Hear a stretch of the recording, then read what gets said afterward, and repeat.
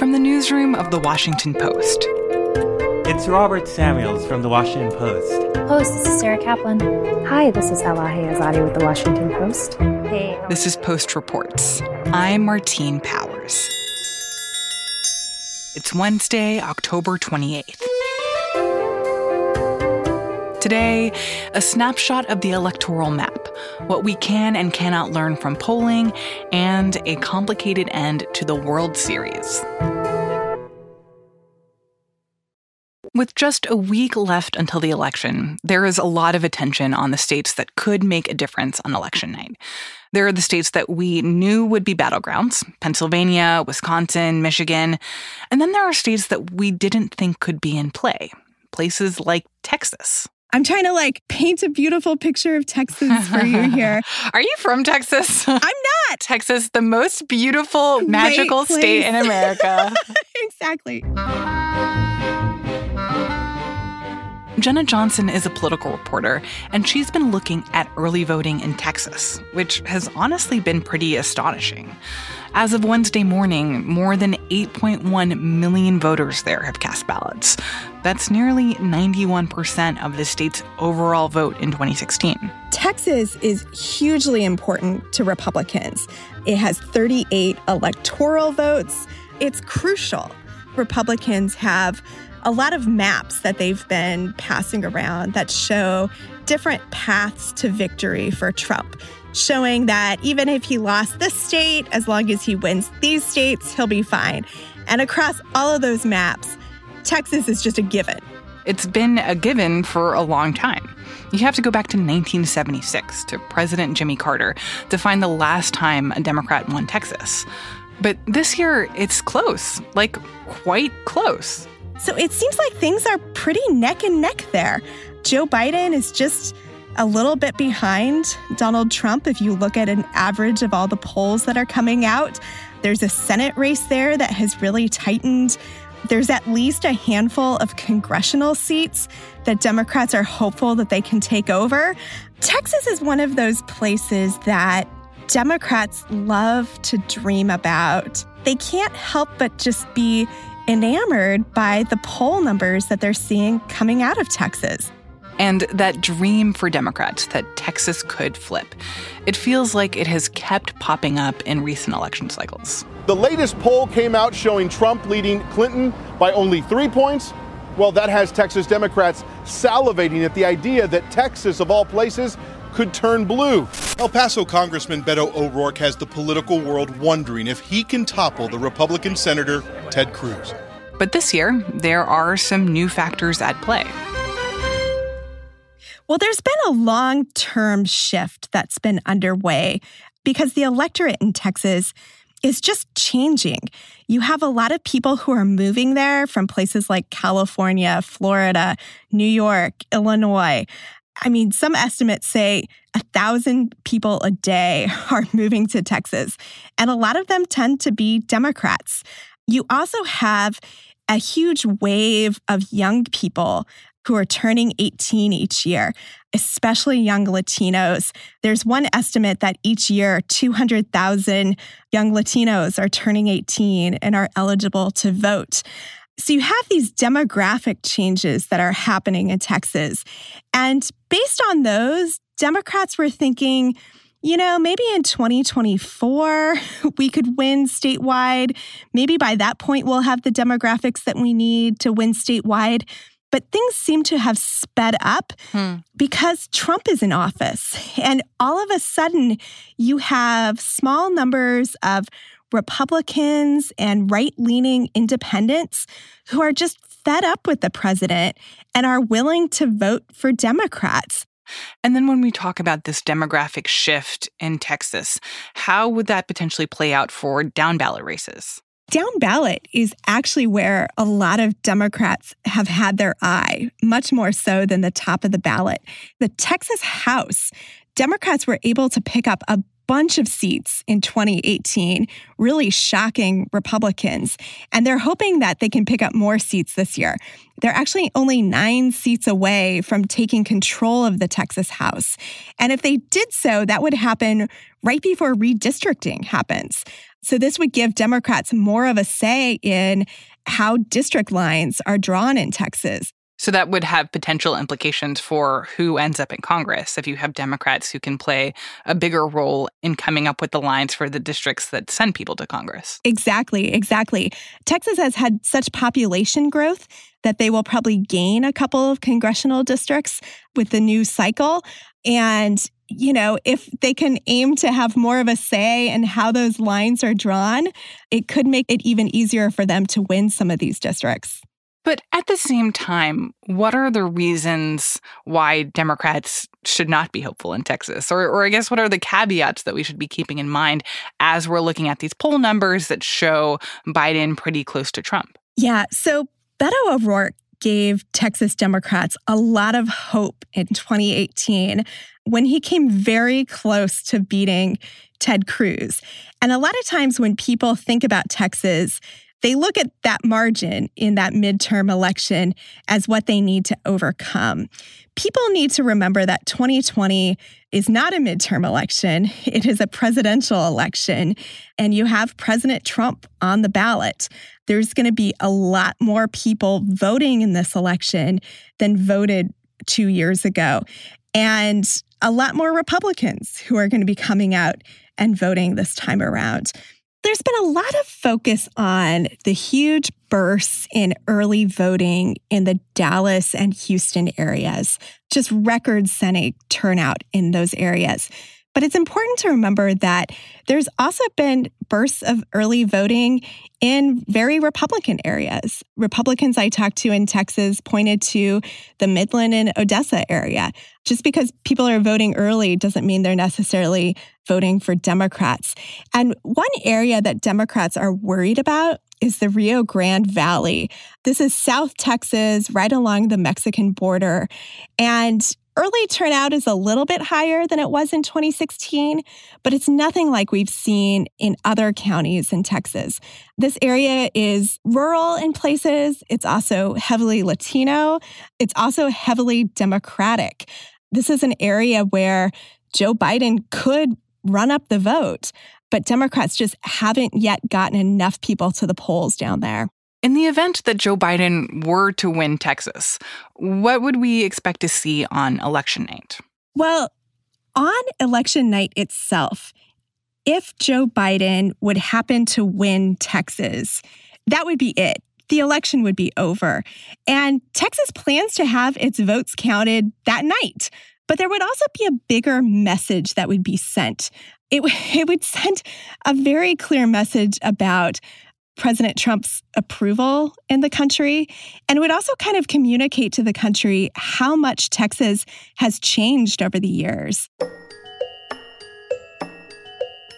And I think that's part of why this vision of a shifting Texas is, frankly, so tantalizing to Democrats, because I think that it's a thing that Democrats are hoping to see in other states, too. This sense of places that used to be Republican locks maybe aren't so much Republican locks anymore, considering that they have urban centers that are very diverse, very young, and tend to have demographics of people who are Democrats. Exactly. And they've already watched this play out in Virginia and Colorado. And now they're waiting to see if it can also happen in other states where you see these growing urban areas that are more and more diverse.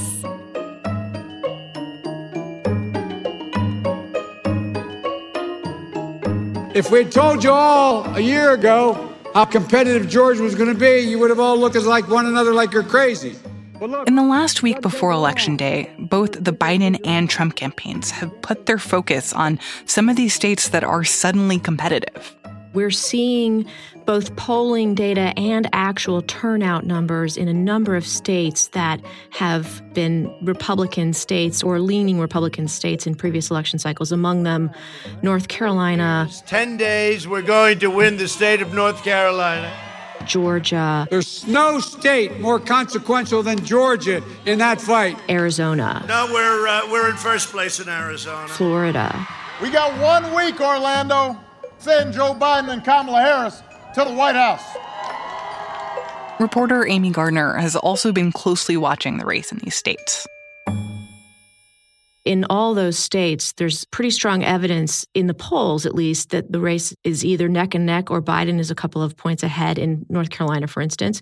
And in the turnout numbers where it's available with party registration, as it is in Florida and North Carolina, there's an incredible advantage so far for Democrats in those who have voted. I want to talk a little bit more specifically about Georgia. The fact that Biden is slightly ahead there in the polls right now, how unusual is that? It's stunning. I mean, our polling average for October actually has Biden and Trump basically neck and neck, but you're not wrong that Biden has been ahead in some polls that we're tracking. So it really is a sea change. And then how does that play out for Senate races and House races and elections for state legislators? So you have 2 competitive Senate seats in Georgia this year. And the reason for that is one of them is a special election. Kelly Loeffler was appointed to complete the term of Johnny Isakson, who retired in 2019. But she has to stand for election at the first opportunity, and that's this opportunity, even though the 6-year term was not actually done. Then you have a regularly scheduled election between Senator Perdue, a Republican, and Jon Ossoff, a Democrat. And both of those races are incredibly competitive.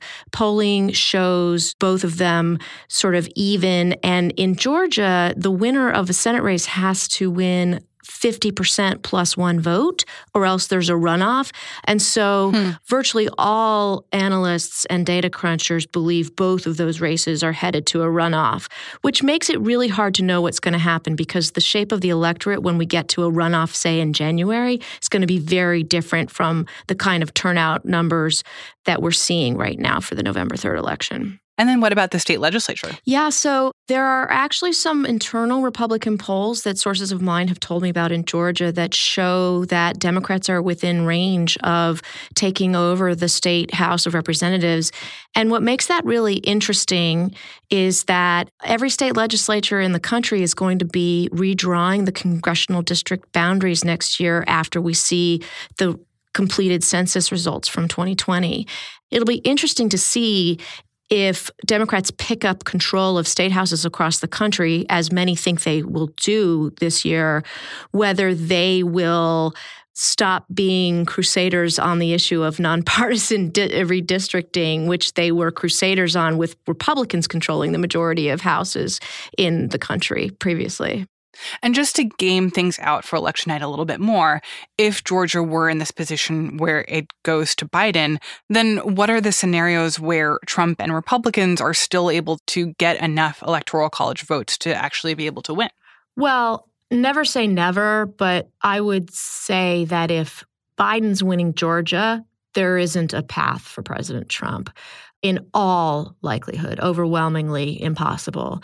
If Biden's winning Georgia, then there's a sea change. There's a wave that's going to mean that it would be incredibly unlikely for him to win Georgia and not win Pennsylvania, or for him to win Georgia and not win Michigan or Wisconsin. I mean, one of the areas of growth for Republican support in 2016 that helped usher President Trump into office was winning those 3 upper Midwest states, Wisconsin, Michigan, and Pennsylvania. Well, the polling right now makes that look highly unlikely. Certainly a sweep of those 3 states is highly unlikely. We know that Biden is still nervous about Pennsylvania. There's been good polling, but it's close. He's spending a tremendous amount of time there. But if Trump loses Georgia or North Carolina or Arizona or Florida, one of those states, he's got an incredibly narrow path. The math for Trump is that he needs all of those states plus Pennsylvania to win. You know, it feels like really since the beginning of this election cycle that there has been this tension between wanting to look at polling numbers as kind of reading the tea leaves of what's going to happen on November 3rd, but also this sense from 2016 that poll numbers aren't always reliable, that they have to be taken with a gigantic grain of salt, and that it's very easy to get takeaways from polls that don't end up playing out in reality. And so I'm wondering, what are the caveats that you have in mind as you look at this landscape, both for Georgia and for other states that are in similar situations where all of a sudden we're seeing numbers that suggest that things are really neck and neck, both when it comes to presidential races, but also with other races? I think there are a couple of caveats to pay attention to and be aware of as we head toward Tuesday.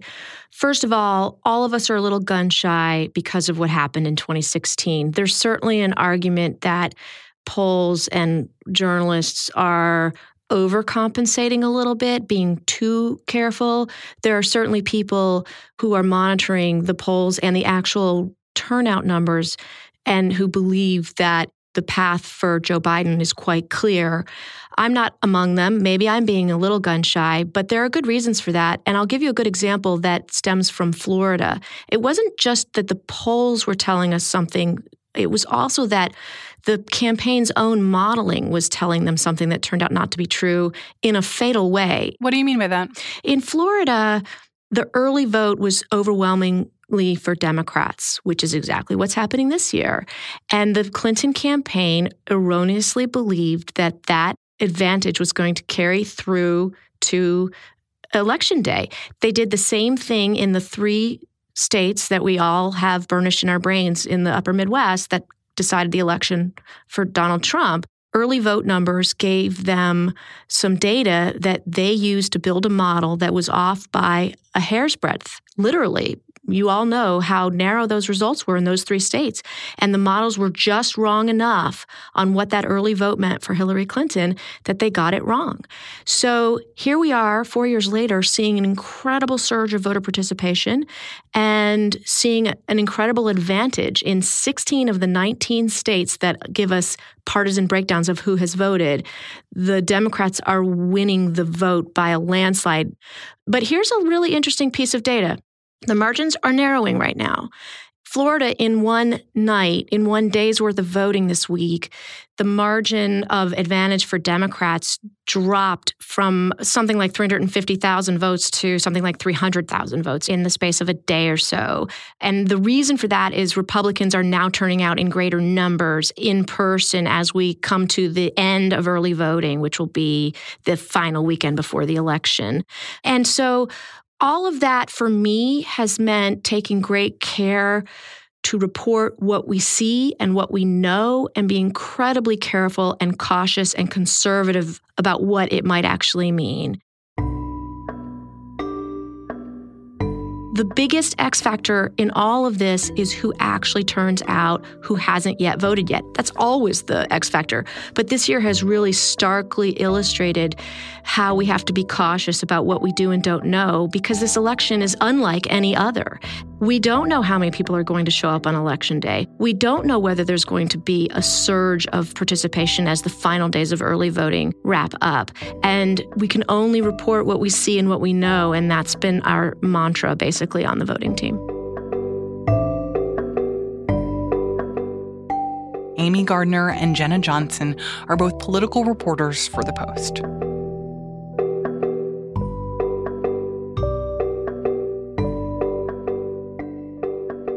At the center of all these conversations about which states may or may not be in play, there is polling. And though polls have gotten a pretty bad rap since 2016, they remain a hugely important part of how we understand the race. We report on voters in a variety of ways. We talk to people that are at campaign events. We try to reach people in informal ways. But polls are a scientifically designed way to try to reach a representative sample of voters. And the alternative is much worse, which is no information about what voters think. I'm Scott Clement. I'm the polling director at the Washington Post and part of the Post polling team. We published a poll today with ABC News that found Biden with a slight 7-point edge among likely voters in Michigan and a larger 17-point lead among likely voters in Wisconsin. And why has this poll gotten so much attention? Why are people asking so many questions about the polling in these 2 states? Well, the simple reason is that they were key to Trump's victory. Trump won these three states, Michigan, Wisconsin, and Pennsylvania, by fewer than 80,000 votes in aggregate overall 4 years ago. And they used to be Democratic-leaning states. Democrats had won them in elections consistently for decades. So the question is there something about these states where Trump has a unique appeal? And polls are our clearest window into whether that appeal still holds.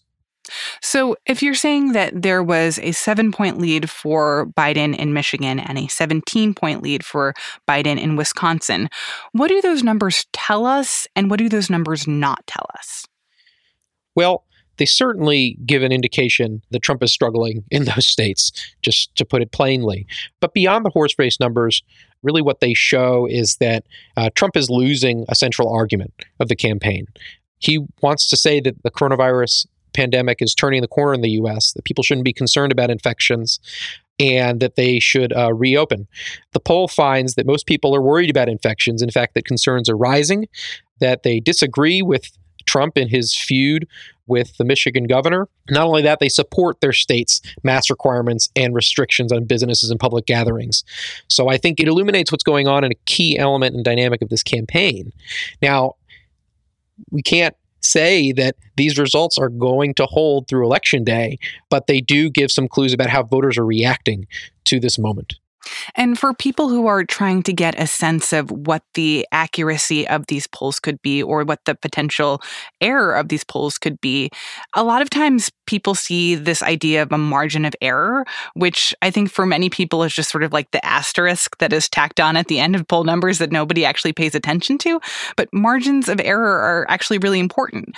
Can you explain what they are and how people should use them in understanding polls that they're seeing? So the margin of error is the best estimate from a poll of the degree to which random sampling, could be missing support for a candidate.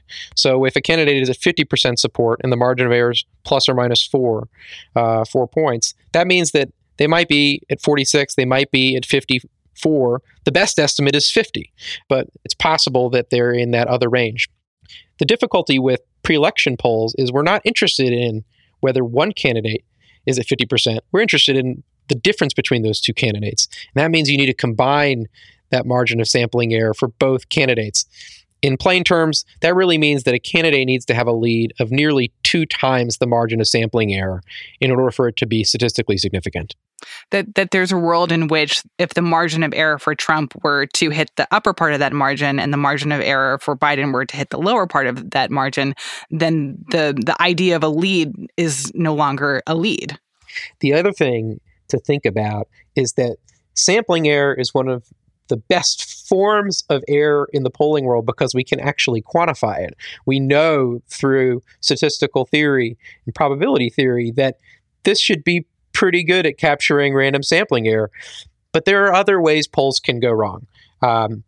They might ask questions in a way that inaccurately measures results. They might not identify the right people as likely voters. And while they may weight by education or other demographics to ensure the sample matches the population, ultimately those are partial measures. They only go some way to making sure the poll sample is representative of the population. So then what is your big piece of advice for people who will continue to see news about polls in the next week as they try to figure out what is going to happen on Tuesday and in the days after Tuesday? My main piece of advice is don't squint too hard at win probabilities or the polling averages. It is important to try to measure those accurately, but there's a margin of error to those too, so to speak. And, what the polls show us right now is that Biden has a larger edge than Clinton had 4 years ago. Clinton was favored to win 4 years ago, but Trump had a decent chance, and he ended up pulling it off. Trump still has a chance to win, maybe less than this time.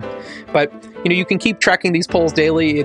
I certainly appreciate people reading the articles, but, step back a little bit from the precision because the polls probably aren't going to meet it. And also try to dive a little deeper into what's motivating voters on these and what's driving their opinions. I think that's some of the most valuable material that we have. Scott Clement is the polling director for the Post.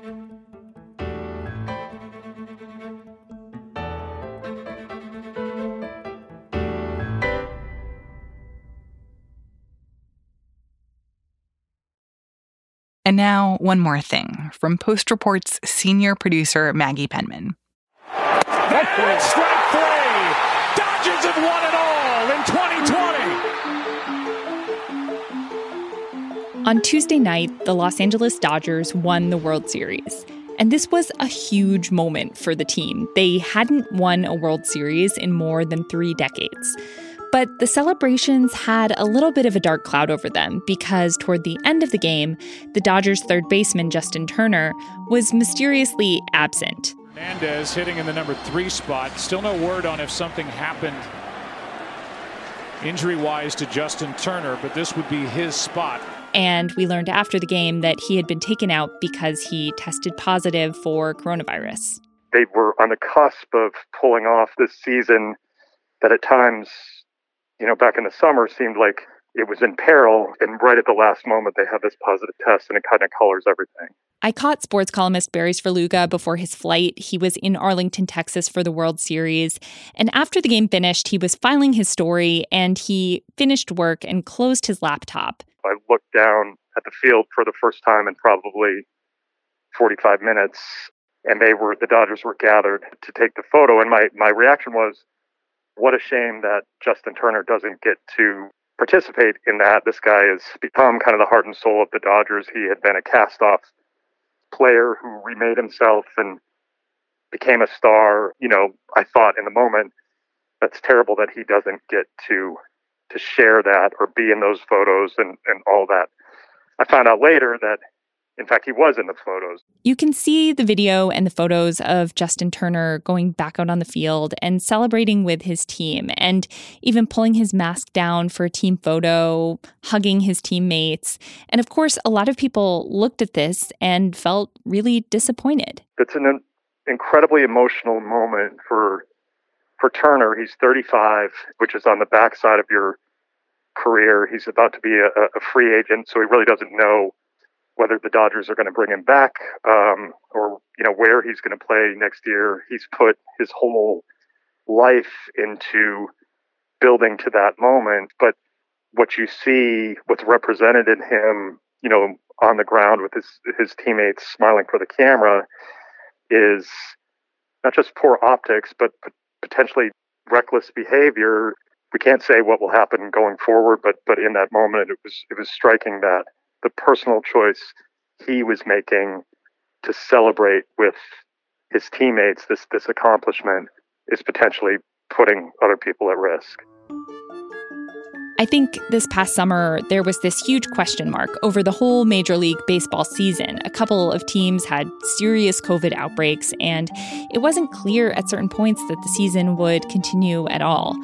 And then it seemed like baseball had course-corrected, and they were about to finish the season having really figured it out.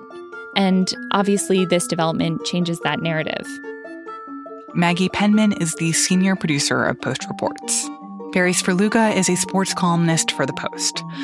On Wednesday afternoon, the MLB said that Turner's decision to leave isolation and return to the field was wrong and put everyone he came into contact with at risk. The commissioner's office also said there will be an investigation into the matter.